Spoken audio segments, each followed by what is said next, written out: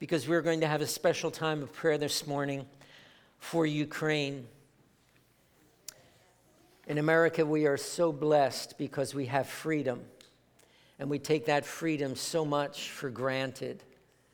But there are so many believers in the Ukraine today whose lives are being threatened, and they're going to lose their freedom of religion if they don't lose their lives first.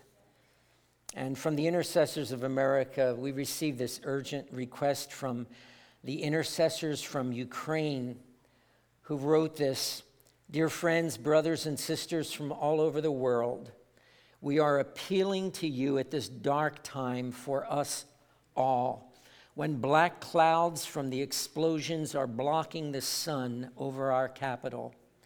Soon the elite special forces of the Russian Federation, along with the Chechen Muslim units, will storm one of the most ancient and beautiful cities of the world, the spiritual capital of Eastern Europe, the city of Kyiv."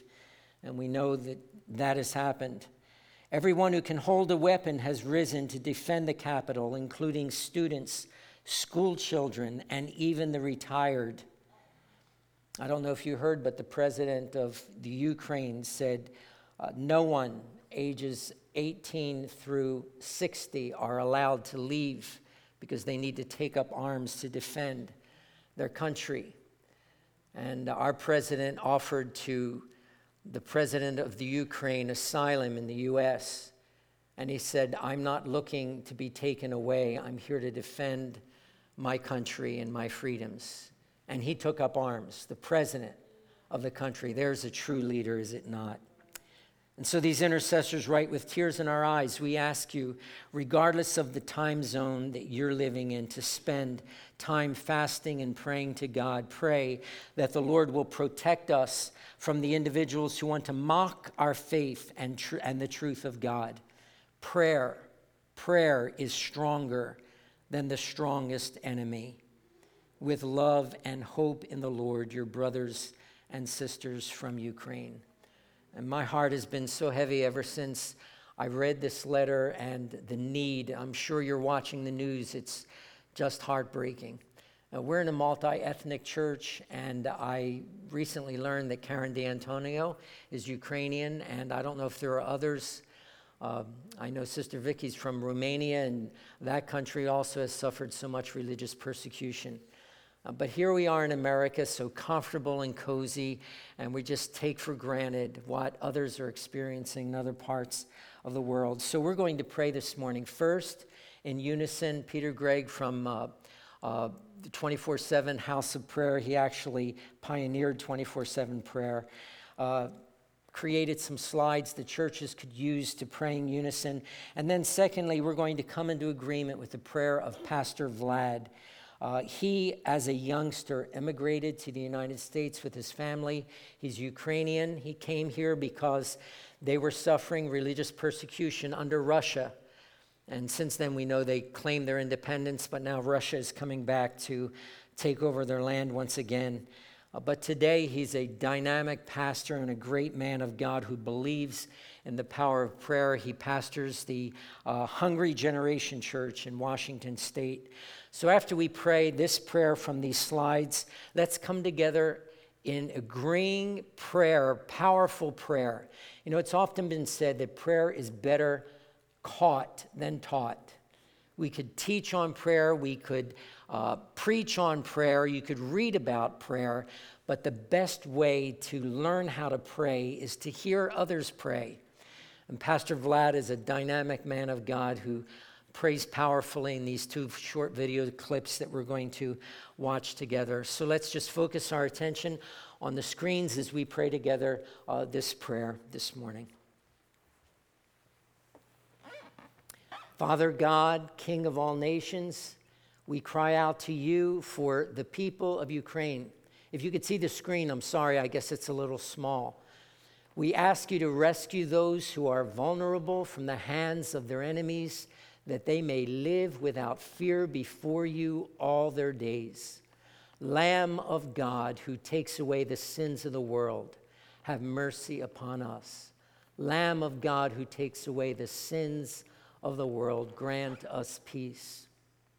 Lord of Lords and Prince of Peace, our politicians are predicting the biggest war in Europe since 1945. And we simply cry out to you urgently to write another story in our time. Thwart the dark machinations of evil men. Give wisdom beyond human wisdom to peacemakers seeking an equitable and less violent way. May politicians exercise the wisdom from above, which is peaceable, gentle, willing to yield, and full of mercy. And by the way, that Kyrie eleison is Greek for Lord have mercy. So let's pray together. Lamb of God, who takes away the sins of the world, have mercy upon us. Lamb of God, who takes away the sins of the world, grant us peace.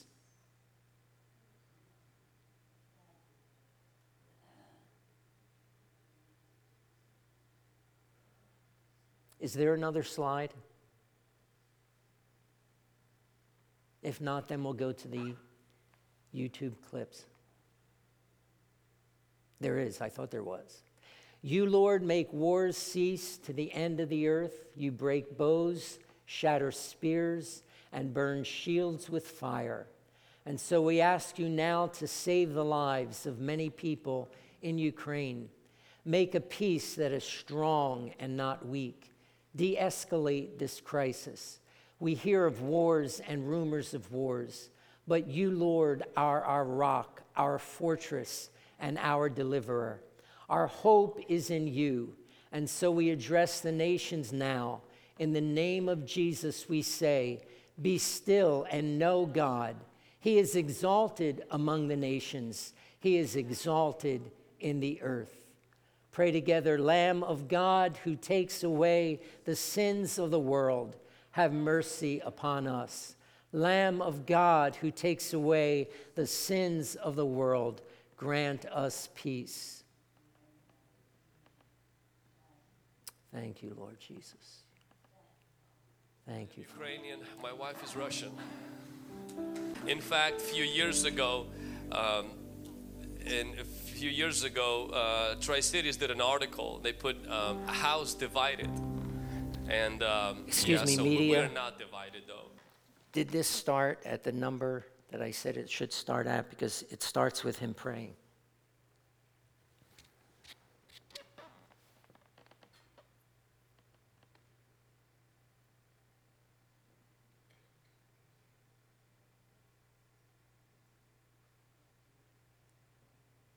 It's more toward the end of the clip. His wife prays and then he prays. So you got to move the slider over.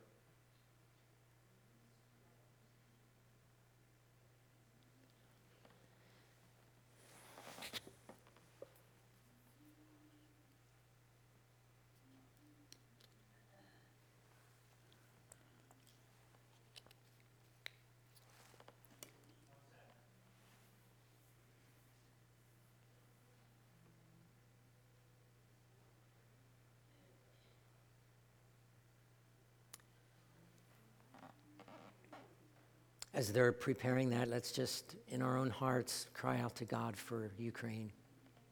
Yes, Lord. Intercede right now. Let's just begin to intercede right now for peace to come to that area. In the name of Jesus, Lord, we pray right now for the peace to begin to come.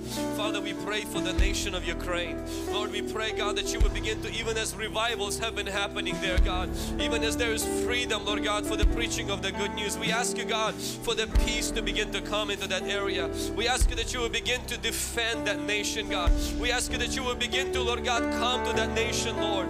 We ask you, Father, as you said, to pray for Jerusalem, Lord, today we pray for Ukraine. Today, Father, we pray, God, for the people that are in there. We pray, God, for the churches that are in there. We pray, Lord God, for the pastors, God. We pray for the missionaries, Lord, that are in there, God. We pray for the citizens of this nation, Lord. Let there be peace in that nation. Let there be shalom in that nation, God. We ask you, Father, that you will begin to release your angels, God, to prevent the bloodshed, to prevent the shedding of the innocent blood, the shedding of the blood for the sake of the political schemes that are happening, Lord God. Lord, may the principalities not succeed in that region, Lord. May the regional demons that are seeking to spill more blood, God, let them not succeed, Lord. In Jesus' mighty name, Father, we speak, Lord God, that you will right now push back the darkness. We speak right now, Lord God, that you will begin to push back every agenda to bankrupt the nations, to bring extreme poverty, to bring violence, to bring, Lord God, hate between these two countries, God. In the name of Jesus, we ask for your mercy. We ask for your wisdom. We ask, Lord God, for the direction of the Ukrainian president, God. We ask you, Lord God, that you will turn the heart of the Russian president, Lord God, toward your agenda, God, not toward his agenda, as you did with Nebuchadnezzar, as you did with the pharaohs of old, as you did, Lord God, with different kings, even with dictators, God, where you will shift their hearts in your direction, God. Your word says that you hold the king's heart in your hand, and you can turn it the way you want it to turn it, God. You are sovereign, Lord. You are over the earth. You are over the heavens, God. And we plead for your mercy. We plead for your grace. We plead to extend your mercy, God. We pray, God, for other nations right now. We pray for the nations where American troops are at. We pray for the nations where it's illegal to be a Christian. We pray for the nations where Christians are in hiding right now.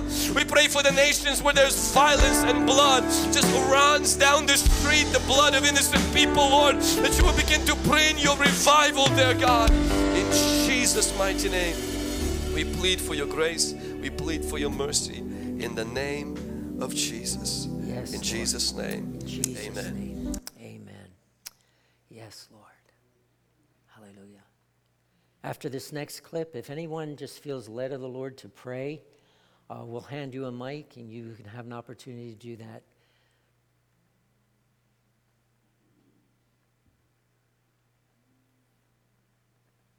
Thank you, Lord.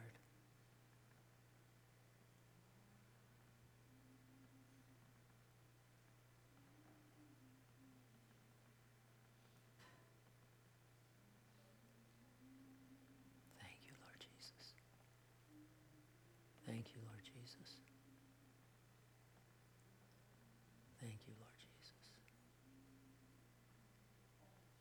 Thank you, Father. Yes, Lord. Yes, Lord, protection over your children, God.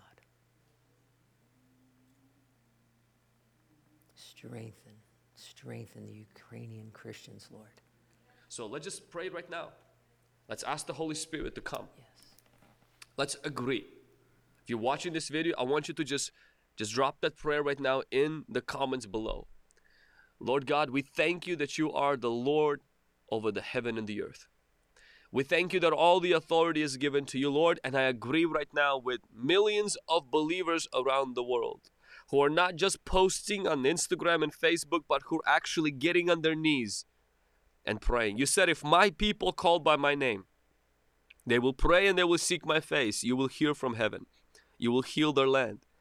Lord, I pray for the healing of Ukraine. Lord, I pray right now for the protection for Ukraine. Lord, I pray for the leaders to begin to have wisdom. I pray, Lord God, for the world leaders to begin to have wisdom and discernment of how to help de-escalate this situation. Lord, I pray for Mr. Putin, God, that you will begin to turn his heart, that you will begin to speak to him supernaturally as you were able to speak to the pharaohs of old, as you were able to speak to the Nebuchadnezzar, God, heathen, godless, bloodthirsty kings, but you were able to penetrate that cold and that callous heart, and I pray that you will do exactly the same. Let the scales fall from his eyes. Let lies fall, God. I pray, Lord God, that the spreading of the misinformation, the propaganda that is being used on the Russian television right now, God, that so many people are falling prey to it, even online, God. I pray that that stuff will stop, Lord. That the truth will prevail. Not lies, not fabrications, God, but truth will prevail in Jesus' name. Lord, we take our position as your army in the spiritual realm. Lord, we ask you that your kingdom will come and that your will be done. We ask you, God, that the kingdom of darkness will be pushed back, that the principalities and the wicked hosts, God, and the powers of this world, Lord God, will fall and crumble. We know that the enemy is on defensive because you said that the gates of hell will not withstand against the church, God. And we're marching forward, not with physical weapons, but with your name and with the blood of Jesus. We agree right now for the peace in Ukraine. We agree right now for the crippling of the principalities and powers, God. For the weakening of principalities and powers over Ukraine and Russia, Lord God. Because of the prayers of your people. Because of the cry of your people. In Jesus' name, Lord, I pray for the local churches. I pray for the local pastors. I pray for missionaries, bishops, prophets, evangelists, God, teachers. I pray, Lord God, right now for deacons. I pray for men and women of God that they will rise up. That the light of God will shine through them, Lord. I am in agreement, Lord God, with every pastor, Lord God, that their church will become a safe haven for their city. I pray, Lord God, that people will find a hiding place under the wings of Almighty God. I pray that healings, deliverance, and salvation will begin to break out. I pray that this gospel of the kingdom will be preached even at this such a horrible time. It's such an uncertain time, Lord God, that the eyes of people will be turned to you, Lord. In Jesus' mighty name. Lord, we pray for the support to come from the United States. We pray for the support to come from the NATO, Lord God. Not only verbal support, not only, God, sanctions that don't seem to work, Lord God, but support that will make a difference in stopping the shedding of the innocent blood in Ukraine. I pray for Ukrainian military. I pray for the citizens of Ukraine that are taking up arms to defend their livelihood, their territory, God, that you will give them wisdom, that you will begin to give them strength, that you will begin to protect them, God. Lord, we pray that on this evil earth, occupied by the rebel of yours, Satan, devil, Lucifer, that your light will shine, that your kingdom will advance, and that your plans will prevail. We trust in you. We are waiting for your second coming. We are waiting, Jesus, for you to ride on the white horse and establish your kingdom.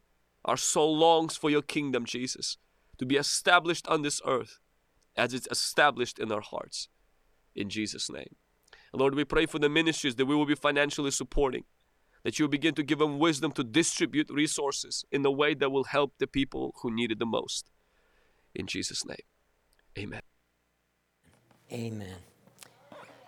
Is there anyone who feels especially led to lead in prayer this morning? If not, Chelsea? Good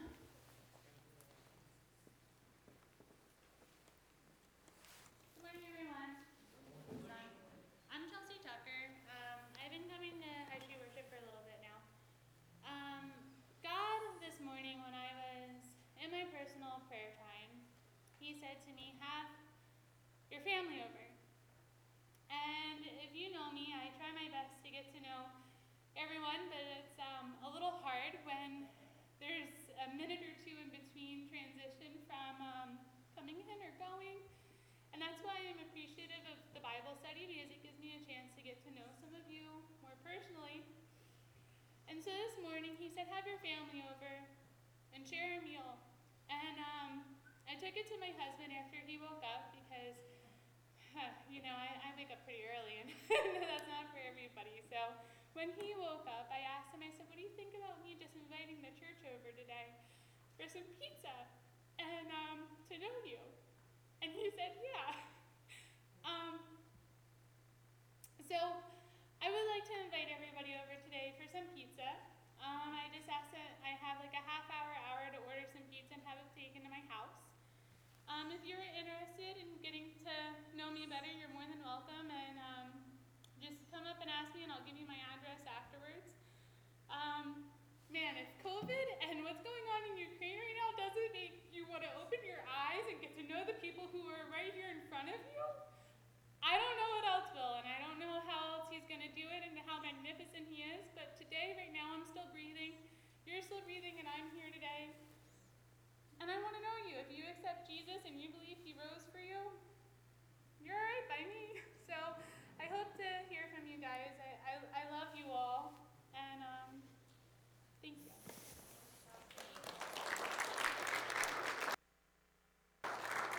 Thank you, Chelsea. That was very gracious and kind of you to offer Such a kind invitation. Well, I didn't have an opportunity yet to welcome you here. It's just a blessing to see all of you, and some of you we'd not seen for a while. We were away last Sunday on vacation, so we were anxious to get back to be with our family today, and are grateful for this opportunity to see you all again. We want to welcome those of you who are visiting with us. Ami, it's always good to see you. And John and Karen, I'm glad that we got to meet you. I know you were here last Sunday. Thank you for coming back. And blessings to all of you. Yes, yes. Well, are we ready for God's word this morning? Amen. Amen. Amen. I want to welcome our online audience. It's always a blessing having you join us. Thank you so much. We are in the book of Hebrews. We've been doing a series on Jesus is better. And this morning we are in part 2 of Jesus is better than angels. And I know we've been a very long time on just a few verses. And now by some miracle, we're going to get through the rest of the chapter this morning. And I promise that I won't keep you here half the day to do that. So if you have your Bibles, or if you'd like to follow along on the screen, please turn with me to Hebrews chapter 1. And we're going to read verse 5 through 15 together as the writer to the Hebrews talks about how Jesus is exalted above the angels. For to which of the angels did he ever say, "You are my son, today I've begotten you"? And again, "I will be to him a father, and he shall be to me a son"? But when he again brings the firstborn into the world, he says, "Let all the angels of God worship him." And of the angels, he says, "Who makes his angels spirits and his ministers a flame of fire." But to the Son, he says, "Your throne, O God, is forever and ever. A scepter of righteousness is the scepter of your kingdom. You have loved righteousness and hated lawlessness. Therefore, God, your God, has anointed you with the oil of gladness more than your companions. And you, Lord, in the beginning laid the foundation of the earth, and the heavens are the work of your hands. They will perish, but you remain. And they will all grow old like a garment, like a cloak. You will fold them up, and they will be changed. But you are the same, and your years will not fail. But to which of the angels has he ever said, "Sit at my right hand till I make your enemies your footstool"? Are they not all ministering spirits sent forth to minister for those who will inherit salvation? May the Lord add his blessing to the reading of his word. And Father, this morning, we thank you that you are here to speak to us through what you've written in your word. Now we ask you to write it upon our hearts. Lord, I thank you that my sufficiency is of Christ, and in my weakness your strength is made perfect. I pray that you would touch these lips of clay, and that you would anoint the ears of every listener in divine presence, that they might hear what the Spirit is speaking to the church today. Be glorified in Jesus' name. And everybody said, Amen. Amen. Media, I think this mic is just a little hot, and I don't want to hurt anyone's eardrums this morning. Because you know me, I could get a little loud. Right, Ed? Well, in this first chapter of Hebrews, we've been seeing how the writer is going through such great lengths to demonstrate to the Jewish readers who are tempted to go back into their old Jewish faith that you guys, you're missing it. Can't you see? Jesus is far better.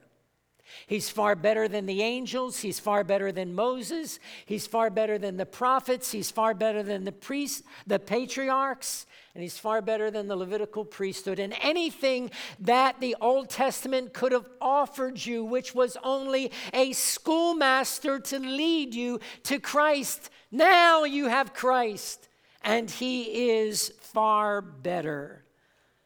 Why? Because Jesus is God. I mean, their hearts were after God, for sure. But when Jesus came on the scene, they're scratching their heads. Now, is he only a prophet? I know the prophets showed us the way to God, and Jesus is also showing us the way to God. But what does the writer of the Hebrews says? God in times past spoke to us through the prophets, but today he is speaking to us now through his Son. His Son is God, God the Son.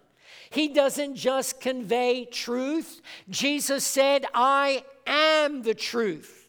He just does not show us the way. He himself is the way. He does not speak to us of life. He himself is life. And when we encounter the Lord Jesus Christ, we encounter God. And when you encounter God, you better believe that something changes. There is a radical impartation that brings a transformation, an absolute radical change in your life. So well does Jesus say, he that has the Son has life. Life does not come by attending a church service. Life does not come by going through a religious ritual. Life comes by encountering the living God who is revealed to us through his Son. No man comes to the Father but by me. God wants to bring us all back to himself, but the way back to God is through his Son, Jesus Christ. But I wonder this morning if we really get it. Because it seems to me, like the Jewish people of the first century, that somehow we've bamboozled into thinking, well, yes, I have Christianity, and I have Jesus, and I go to church, and I read my Bible. But there's still something inside of me that thinks that maybe if I get this, then I'll really be happy. Or maybe if I could experience this, then my life will be really fulfilled. My friend, we've got something wrong there. The reality is that once you find Jesus and you pursue him and love him with all of your heart, with all of your mind, with all of your soul, and with all of your strength, you have found what you've been looking for. There's nothing more to be had. Nothing can satisfy. No one can satisfy. No one can fulfill your life like the Lord Jesus Christ, because he is God. How have we fallen into this delusion that there's still something more? Jesus is the be-all and the end-all. I think of that old song, that old hymn of the church that we used to sing, hallelujah, I have found him whom my soul so long has craved. Jesus satisfies my longings, and by his grace I have been saved. That's it. That's it, friends. I think the problem might be is once we accept Jesus Christ into our hearts, we don't pursue him. We don't open up all of our hearts for all of him. And we keep those places in us that are reserved for me, for my pet sins. We whitewash them, we rationalize them, but there's still something that is hindering us from entering into the fullness of all that God has for us. Jesus is better. If you don't get anything out of this series in Hebrews, I pray that the Holy Spirit would imprint upon the tables of our hearts as we journey through life and as we face challenges and temptations and whatever it might be, Jesus is better. Let that be the mantra of our lives. Let that be the watchword on our tongues. Jesus is better. I have found him for whom my soul has longed, and he satisfies the deepest desires of my heart. So let's dig into this glorious passage that we've read this morning. And in verse 4, the writer to the Hebrews introduces this whole idea of Jesus being better than the angels. when he says, having become so much better than the angels. How? By inheritance. He obtained a more excellent name than they. Now, that phrase, more excellent, means that the Son has inherited a name that is a rank, a title that is far superior to that of the angels.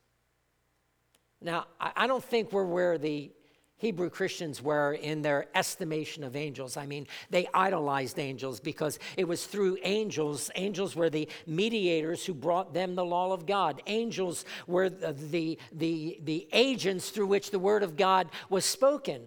So we don't idolize angels, but, I go through life and every once in a while bump into someone who talks to me about, that's my guardian angel. I know we're surrounded by angels, but if you are focusing more on an angel that is surrounding you than Christ who is in you, who is the hope of glory, you've got your sight set on the wrong thing. It's not about angels. As we're going to read in this chapter today, it's about Jesus Christ, who he is, and all that he desires to become to us. It's a rank and a title that is far more glorious than any angel could ever have, because the word of God says what? That at the name of Jesus, every knee will bow and every tongue confess.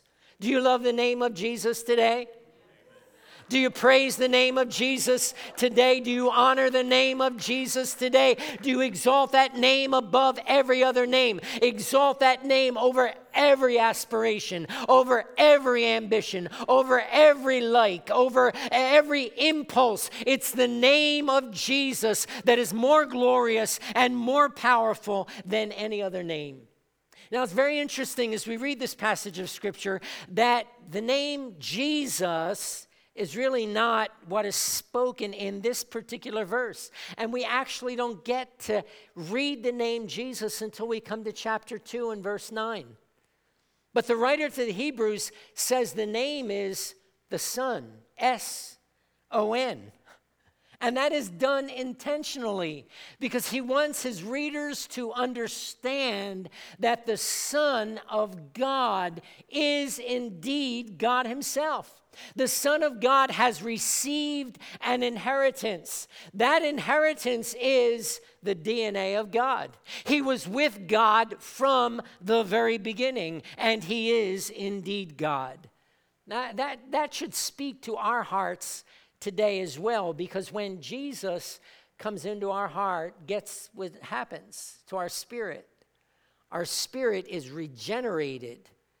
We were dead in sin, but the Spirit of God comes in and regenerates. He brings new life.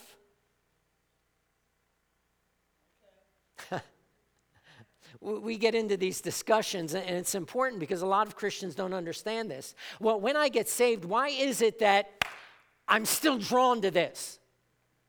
Because your soul is being progressively saved. How you think, how you feel, what you desire, that is a progressive sanctification. But when we accept Jesus Christ into our heart, the Bible says we become a new creation. Where? In our spirit. And in our spirit, we are changed, radically changed. The DNA of God comes into us. That's why when we die, our spirit immediately goes to be with Jesus. Thank you, Deborah. But because we have God's DNA in us, and the Bible says we are now joint heirs with Jesus Christ. I mean, do we get that, or is that just a verse in the Bible that we've memorized? That means that everything that God says is the inheritance in Christ is also yours. Are we laying hold of that inheritance? All the things that God has given to Christ because he is his Son are also ours, and yet so many Christians live in total ignorance of that. Paul tells us in Colossians 1:12, the Father has qualified us to be partakers of the inheritance of the saints who live in the light. who live in the light. Who are the recipients of this inheritance? That's us. Who is us? Is it every Christian? It's every Christian, yes, who is walking and living in the light. Not who comes to church on Sunday morning. Not who does all the Christian things and thinks I could pat myself on the shoulder when their heart is still walking in darkness, when they're still clinging to the world.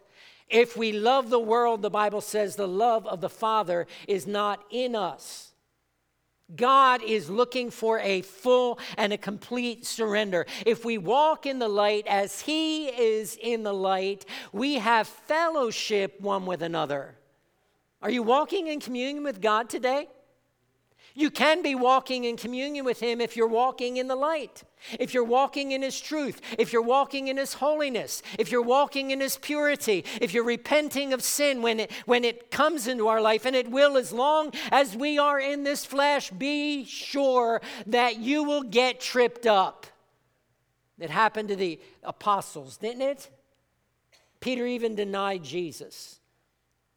One of the disciples betrayed Jesus.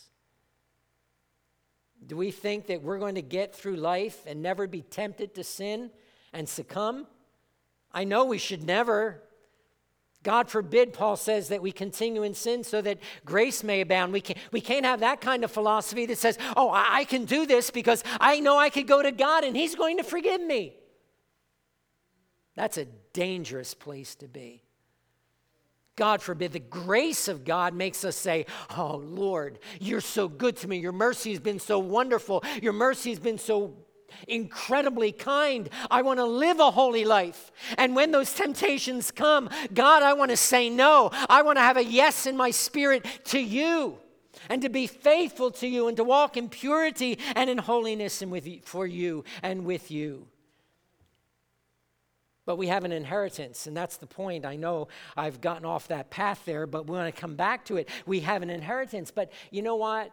I think we don't have that inheritance because it requires a revelation. And Paul prays for the Ephesians that God would grant the spirit of wisdom and revelation in the knowledge of Him. Let me read that in the Voice translation, Ephesians 1:18.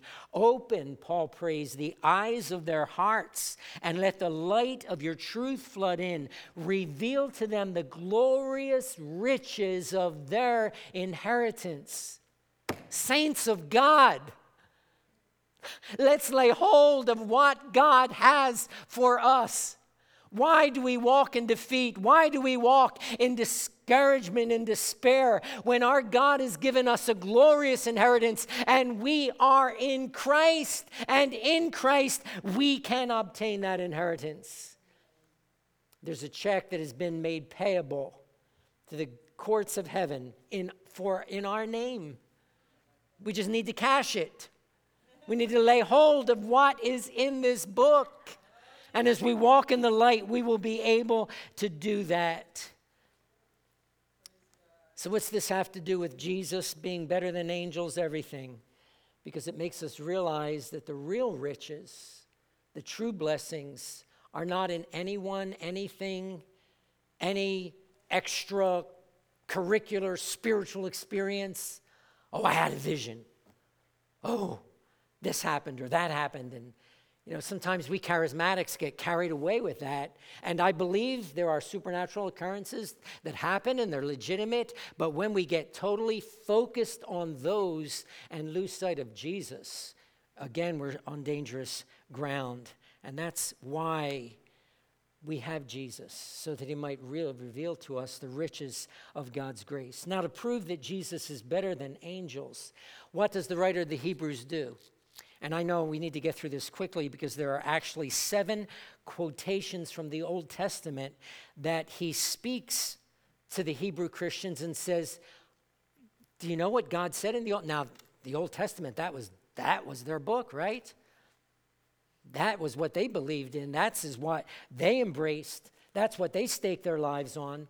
Well, he said, let me prove to you from the Old Testament what God said about angels. And so we read in verse 5, for to which of the angels did God ever say, you are my son? Today I've begotten you. Or again, I will be to him a father, and he shall be to me a son. When did God ever say to an angel, you're my son? Now, I know in Job, we read that reference where it says, and all the sons of God rejoiced. And that's speaking of the created angels as being sons of God, but not the Son of God. When did God ever say, this day I have begotten you? Never. Those words can only be attributed to Jesus Christ because he was with God from the very beginning. Now, I want to pause for just a moment and talk about this word begotten, because that word can stump us. For God gave his only begotten son. Sometimes people equate that word begotten with being born. But a better translation or understanding of that word is to be brought forth. And we find that clarified when we look as an example of that in Acts 13, where the Apostle Paul is preaching the gospel to a group of Jewish people in the synagogue at Antioch. And he says, God has fulfilled this for us, their children, in that he raised up Jesus, as it is also written in the second Psalm, you are my son, today I've begotten you, and that he raised him from the dead, no more to return to corruption. Do you notice there that that term begotten is related in reference twice to the resurrection of Jesus Christ in that passage of Scripture? Not only was Jesus brought forth by the Father in eternity past, in particular, Jesus was brought forth from the Father through the resurrection from the dead. Now understand this, after Jesus accomplished his work on the cross, we know he was buried, he was in the tomb for 3 days, but God raised him from the dead and declared, today I have begotten you. Today I brought you forth to show to the world, to show to you, to the universe, that you are my son. You are God in the flesh. You have gotten the victory over death. No human being, no power, no principality, but God himself can raise the dead. And you, as God, could not stay in the grave. You've been able to defeat death. Begotten of the Father, brought forth by the Father. Quickly going on, the second quote is verse 6. But when he again brings forth the firstborn into the world, he says, let all the angels of God worship him.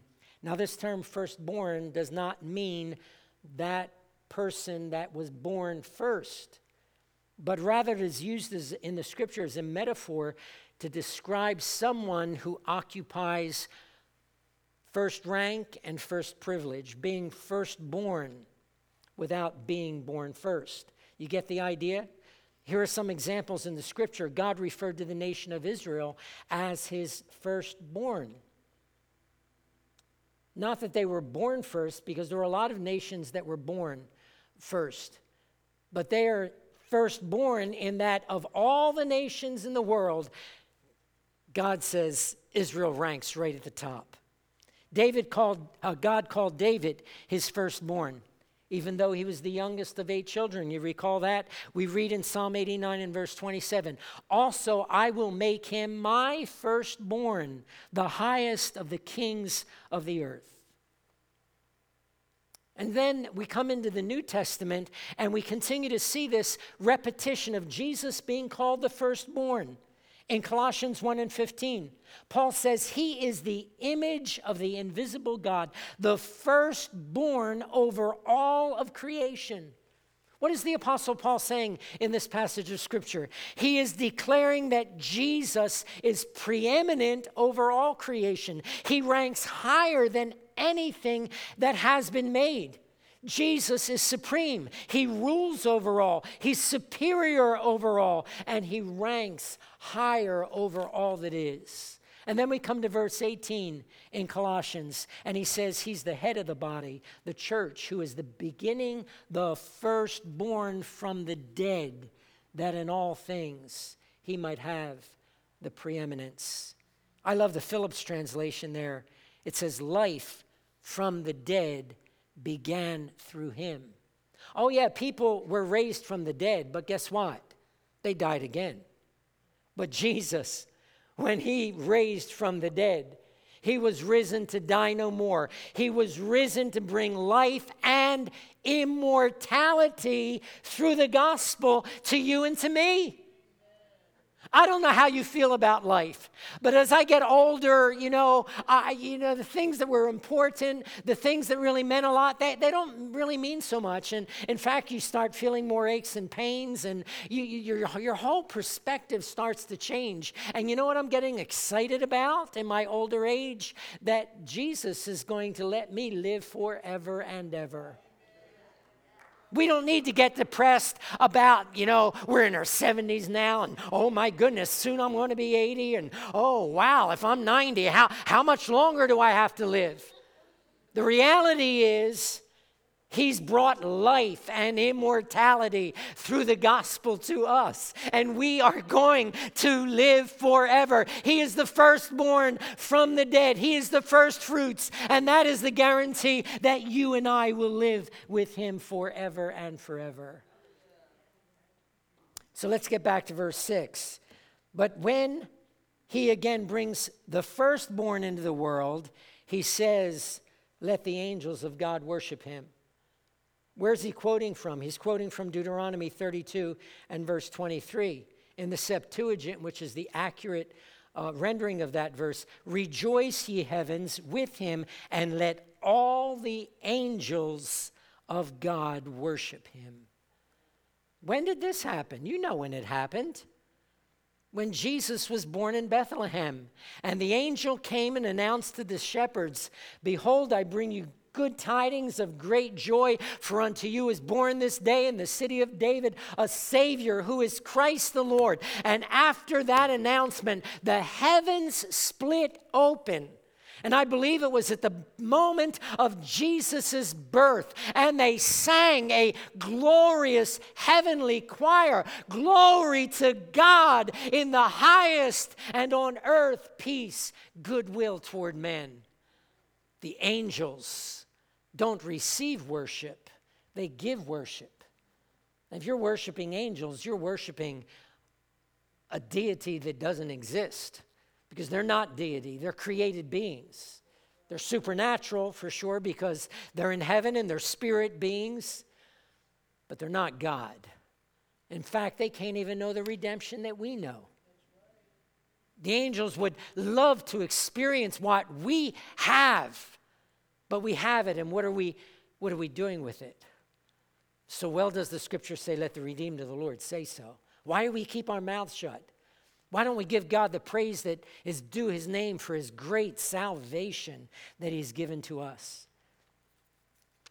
Quickly going on here. So how's Jesus more superior than angels? Angels, though they're supernatural beings, they do mighty acts and deeds, they never are worshiped. They only offer worship.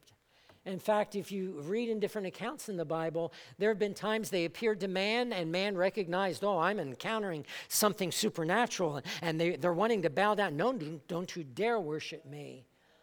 I'm not to be worshiped, only God. Then quoting Psalm 104, we come to Hebrews chapter 1 and verse 7. Of the angels, he says, he makes his angels winds and his ministers a flame of fire. And this again speaks to the role of angels. Why do they exist? Why has God created them? Because God wanted messengers to be dispatched to fulfill his commandments and accomplish his work wherever he sends them to do whatever he asks them to do. And it's a fascinating study in God's word, and we don't have time, obviously, today to get into it. In our first message on angels, we spoke a little bit about this, but how powerful is an angel? That one angel, how many thousands of the Syrians did that one angel kill? I mean, it's just amazing. But they're just servants to do the will of God. Jesus is so much greater because he's the one with the authority to command those angels to do the bidding of God, to obey the orders that God gives. So the writer to the Hebrews is building this case, And he's wanting us to understand that there is no way that we should ever elevate angels to any place near Jesus Christ. And when I think of that, I think, again, we don't relate so much to what the challenge was for the Hebrew Christians. What is it in our heart? What is it in our life that we want to elevate to a place that should not be in that position? Because Jesus is better. Jesus is greater. Jesus is higher. Jesus is more glorious. And he shows then this special relationship. That's why he's better, because he has a different relationship with God than do the angels. Verses 8 and 9. But to the Son he says, your throne, O God, is forever and ever. A scepter of righteousness is the scepter of your kingdom. You have loved righteousness and hated lawlessness. Therefore, God, your God, has anointed you with the oil of gladness more than your companions. If you ever want a proof text that talks about the deity of Jesus Christ, people say, Jesus was just a great prophet. Oh, I'm sorry. My Bible tells me that God himself called his Son God. As plain as day, it's here.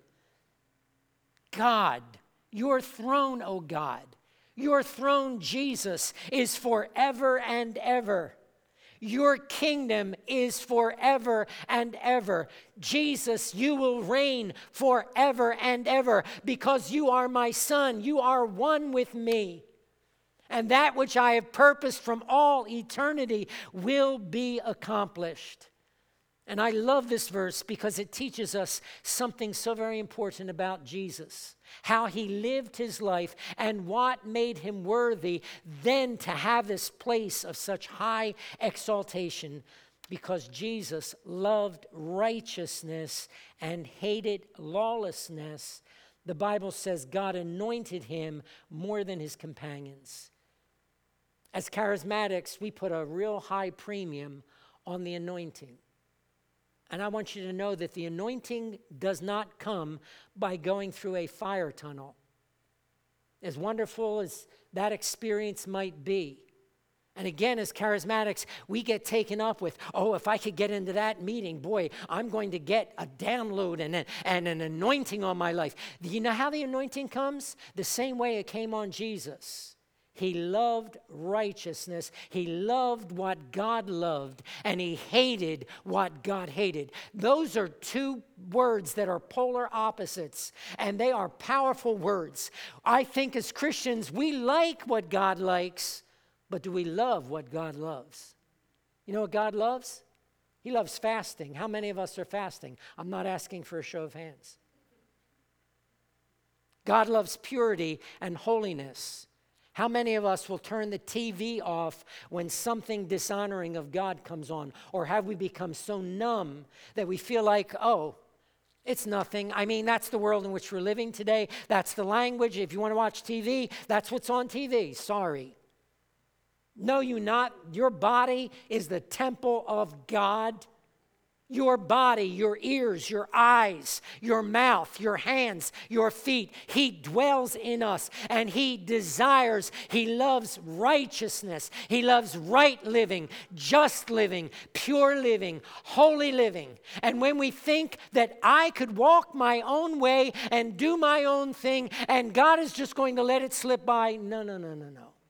You could go through all the fire tunnels you want to go through. You're not going to get the anointing of God. It comes through holy, holy living. Then again in Hebrews 10 and 12, we're getting through this chapter quickly. We're quoting Psalm 102 for those of you who are taking notes. Verses 25 through 27 showing the superiority of Jesus. Drink in this passage. You, Lord. Now this is the Old Testament. Messianic prophetic word concerning Jesus. You, Jesus, in the beginning laid the foundation of, who laid the foundation of the earth? God. God the Father, God the Son, and God the Holy Spirit. They each had a different function. Jesus was the agent in creation. God spoke the word. Jesus, the agent that created the worlds and the universe. and the heavens are the work of your hands. They will perish, but you remain. They will all grow old like a garment, like a cloak. You will fold them up, and they will be changed. Yeah. You real comfortable on this earth? The Bible says it's all going to melt with fervent heat. We're looking for a new heaven and a new earth. Did you? Of course you knew that, right, church? You know, this world as it stands today is not going to stand forever. There's too much corruption. There's too much ground that has been polluted by blood. God's going to create a new earth and a new heaven. That universe, I mean, it blows our minds to consider how vast is that universe. And God says that universe, I'm going to fold it up like a cloak, like you fold a piece of clothing and put it away. I'm going to put it away because I'm going to create something new. No wonder why the scripture says that eye is not seen, neither is ear heard, the things that God has prepared for those who love him. And if we will walk in purity, if we will walk in holiness, if we will have our hearts set on Jesus Christ, in loving him with all of our heart, all of our mind, all of our soul, all of our strength, then we will be able to say, Lord, I know there awaits for me an abundant entrance into your kingdom, and my eyes will be open to all the glories that are awaiting me there. The writer is such an amazing apologist.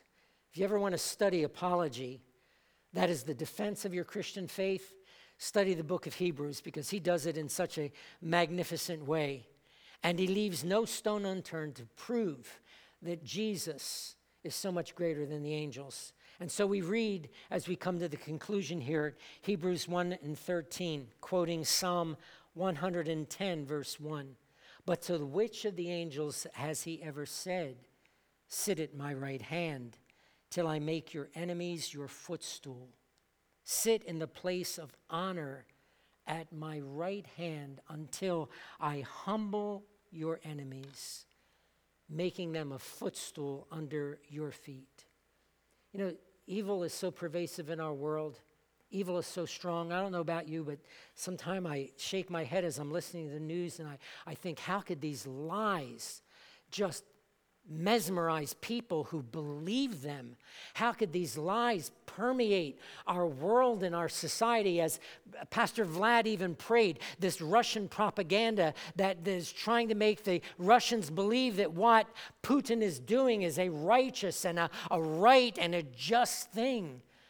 That's a blatant lie. It's a fabrication from the pit of hell. God doesn't want his people to be in bondage. God doesn't want his people to be in darkness.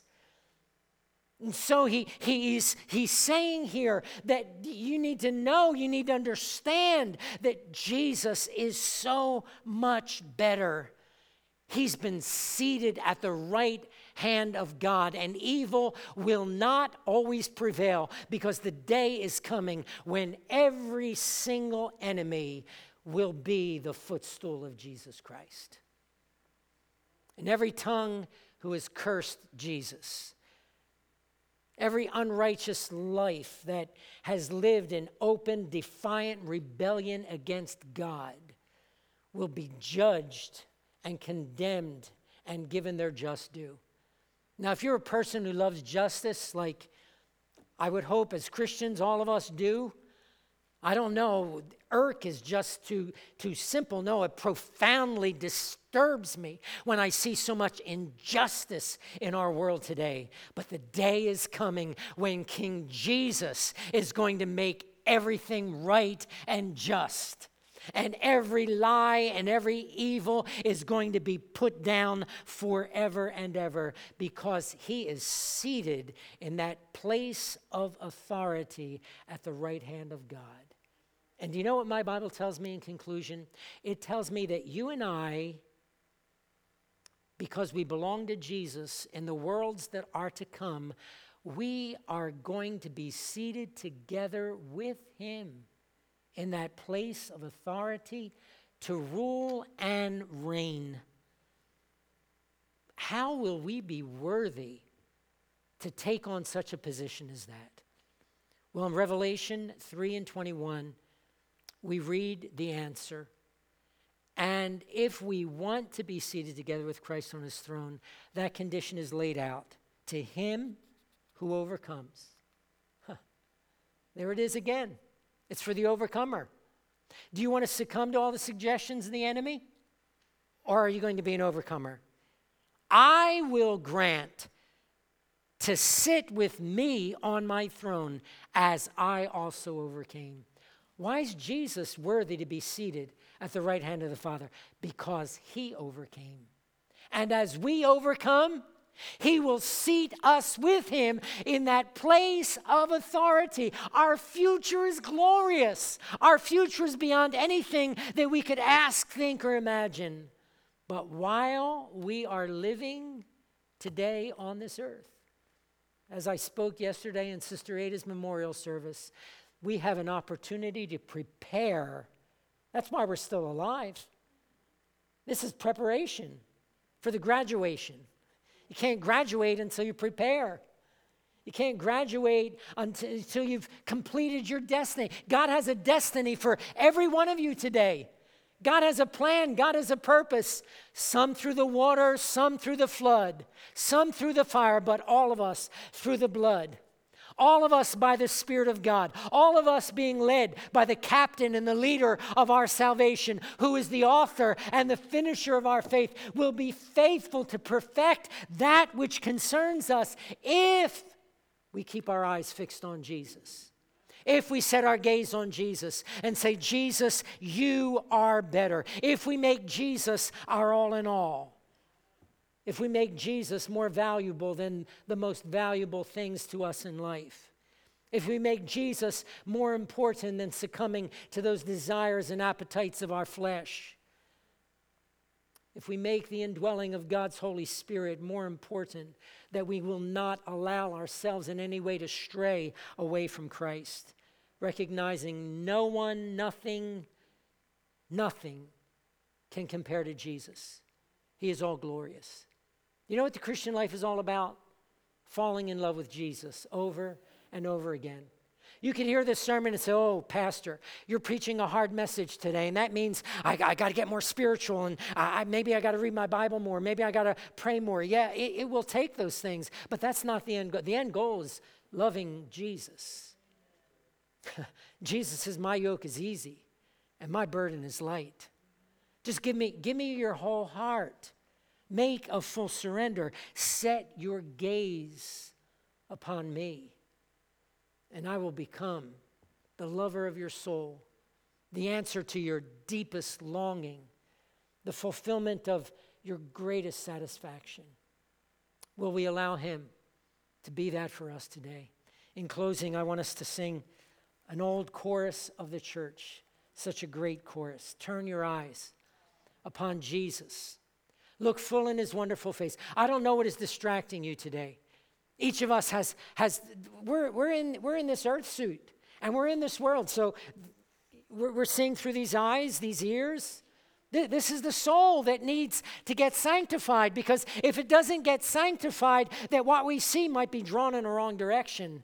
But if we set our sights on Jesus by the eyes of our spirit, see, the eyes of our spirit need to get strengthened. The eyes of our spirit need to be flooded with light, as Paul prayed for the Ephesians. And when it does, we will gaze upon Jesus and all of his glory and grace. And the things of this earth will grow strangely dim in the light of his glory and grace. Will you stand with me as we sing this song together and make it the prayer of our hearts?